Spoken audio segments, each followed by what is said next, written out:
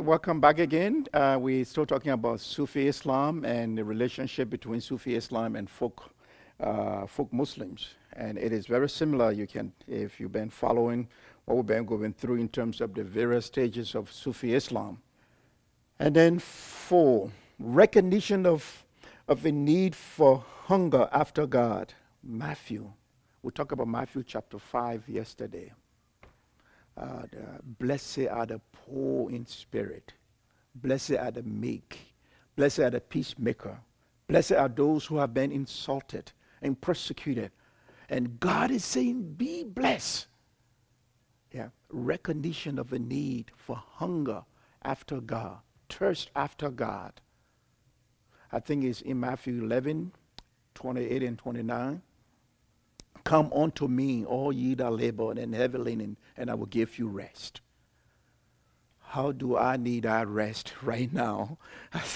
I just want to maybe drop in a river and just swim down and cool everything and rest. But the burden that we carry, Jesus said, come to me. Let's exchange. Tell the Sufi Muslim that Christ will exchange your burden for his. My yoke is lightened.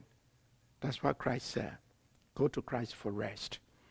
And all the prophets, remember Jonah, when he preached to the people of Nineveh, he was restless, and yet God came and gave him rest.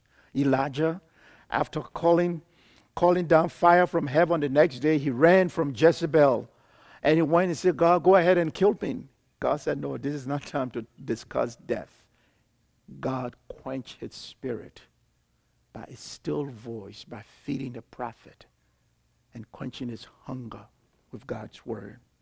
You remember Moses, as he led the Israelites from the Exodus, the same problem he had. The people were complaining, and Moses said, Lord, go ahead and just kill me. He didn't mean it, okay? Moses did not mean it, because if Moses really wanted to die, he would kill himself. But once you tell God to kill you, that means you don't mean it. But God came and comforted his prophet over and over. And when you talk about hunger for God, Paul, read 2 Corinthians chapter 1 or chapter 12 and see what Paul went through to fill his hunger and thirst. All the disciples, what they did. John on the Isle of Patmos penned these words in Revelation. Like I quoted that before. Behold, I stand at the door and knock. And if you are in there, you hear my voice and open the door. Jesus is saying, I will sit with you and eat with you. And this is what Sufi Muslims are looking for. Christ will sit and eat with them, walk with them. John, in 1 John, we quoted before. John said, we saw him, we touched him, we walked with him. We were there when they put him on the cross. We were there when he rose from the grave. I ran to the grave with Peter and I saw the tomb empty. What a message we have.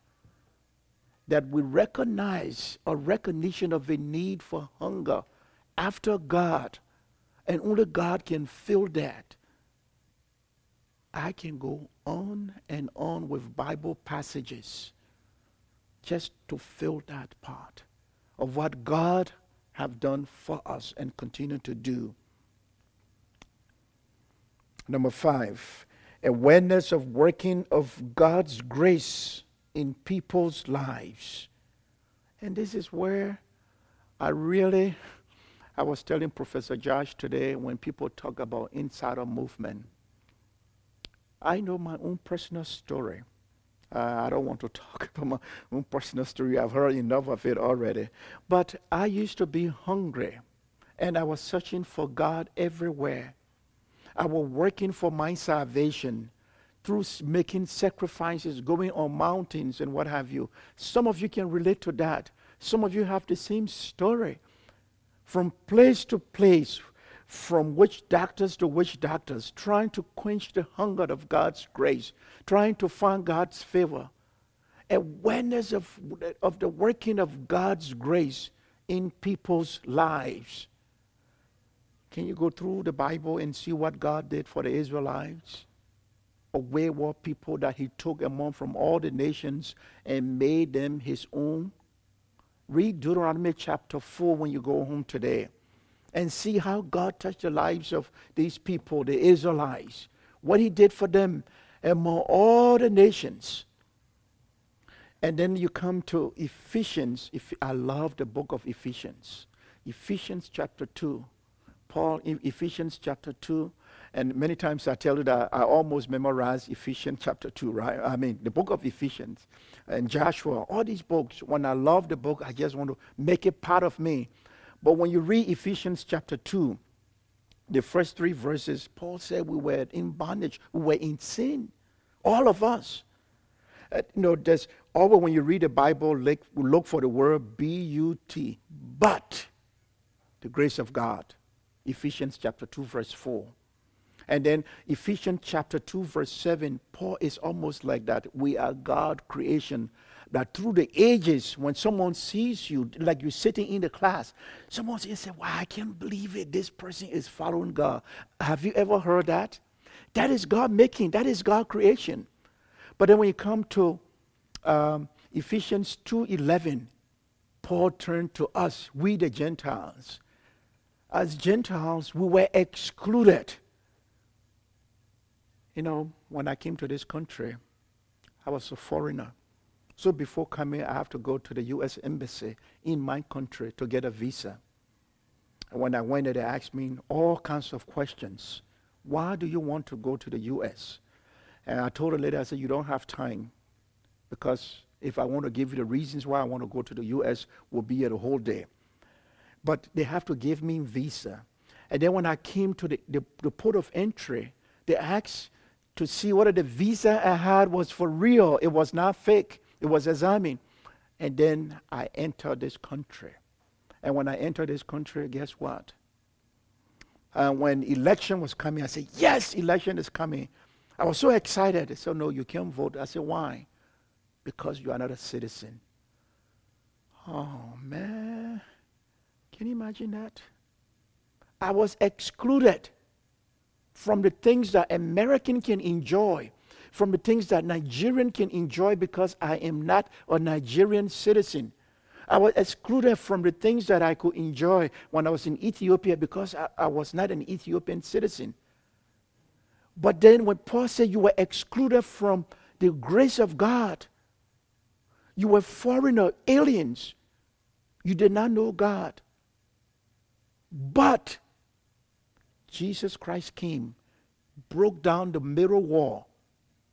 And when he broke that middle wall down, I stepped in and became a citizen of God's people. Now, whether you're from Nigeria, you are my brother. Whether you're from Asia, you are my brothers and sisters. And now we can enjoy peace. In fact, Paul said in Ephesians, he said, Christ himself became our peace. Ephesians chapter 2, verses 8 and 9. For by grace you have been saved. Not by works that we have done. Grace. And this is a grace we have to bring towards our Sufi Muslims and let them know. I mean, I could go through the whole passage of Ephesians chapter 2, but when you get home tonight, make sure you read it and just see what you were before as a non-citizen of the Commonwealth of Israel. And when you walk on the cross to cross over from death to life and where we are today, the goal of being with God one day, that's the best part. The goal, the Sufi order is what? To be one with God. And this is where now, again, going back to Philippians, I think I love all the Bible passages in Philippians or in all the Bibles. When you read Philippians chapter 1, I love chapter 1, verse 21. It goes like this. For me to live is Christ, to die is gain. One, we are not losers. To live is Christ. And by me living, if you kill me, guess what? In gain. Someone have said that if you were born once, you die twice. But if you are born twice, you die once. And there we are as Christians. The goal of being with God one day. I think I gave that one where in talking about folk Muslims. The rapture. That would be the first ticket I don't have to purchase. It will be free. I think it was Chuck Swindoll that said that I want to go the full order. That is, I want to actually die someday. Anyway, I have no choice in that, seriously. I want to die someday, and I want to die before my wife, actually. Die someday because I want to see her crying for me. Die someday, and then they take me, bury me, seal me up, pretending to seal me up. And then they say when the trumpet sound, that voice, the grave will burst. My body, the new body will come together. And we will go with those who are alive up to heaven. You see, heaven is not like paradise, the Muslim paradise. In heaven, God is there. In heaven, we will worship. In heaven, we will fellowship. That is the goal. And so when we minister to Sufi Muslims, and this is where, again, this insider movement really get under my skin. Why do I want to go to the mosque and behave like a Muslim? Why do I want to read the Quran like a Muslim like I used to do before? If I read it now, I'm reading it in order to understand it and minister to Muslims. But for me to behave like them, like I used to behave before, deceiving them, an insider, pretending. I'll give you a story. I don't know how many of you here have been in love before. If you have never been in love, listen. When I first met the woman I'm married to, I was telling someone, I wrote her 8 pages. And I could not hear from her. It was like a pain I could not control. I was anxious to see her. I was hungry to see her. And when she finally said yes. Now, how many of you been in love and you don't tell anyone else that you are in love? Can you do that? Can any of you do that? Can you hide love? And so the insider movement make no sense. Remember in Isaiah, I love the passage in Jeremiah. I think it's Jeremiah chapter 20, verses 10 and 11. Jeremiah said, everywhere I pass, people are talking about me.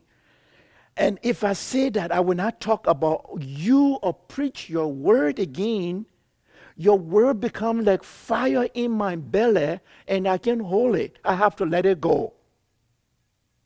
Fire in my bones, love in my heart. That's what Jeremiah is saying. And so how can I go sit in the mosque pretending to be worshiping Christ through Allah? That is impossible. We cannot do that. It is unacceptable. The goal of being with God one day, that's what we want to do. One day we'll be with God. Lastly, believe in intermediaries between God and man, a bridge to presenting Jesus as the only mediator between God and fellow humans. In West Africa, most West African culture, take for example, there's problem between me and you. Because we live in a shame-based culture, people don't say sorry. It's difficult for people to say sorry because when you say sorry, it's a sign of weakness. So what you do, you look for a scapegoat. Or you look for a mediator. You look for a friend of your friend. You go to them and explain to them, this is a problem we are faced with between my brother and me. And so that brother will come to me, talk to me. He said, look, Tony, that person said I should talk to you. And then he will go back and take what I tell him, tell that person. And when I'm okay to meet him, the mediator will bring us together with us ever saying sorry to each other because he becomes the scapegoat. What analogy that is. In America, Talking about cultural differences now, Americans are very confrontational.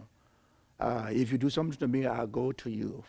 For most African and Asians to go through someone else, and now someone else build a bridge for the two to come together. That's what happened to us. We were separated from God, and God have built a bridge to us on the cross, and Christ is the mediator. The mediator someday that our Sufi Muslims will walk on the cross from life, from death to life. Thank you.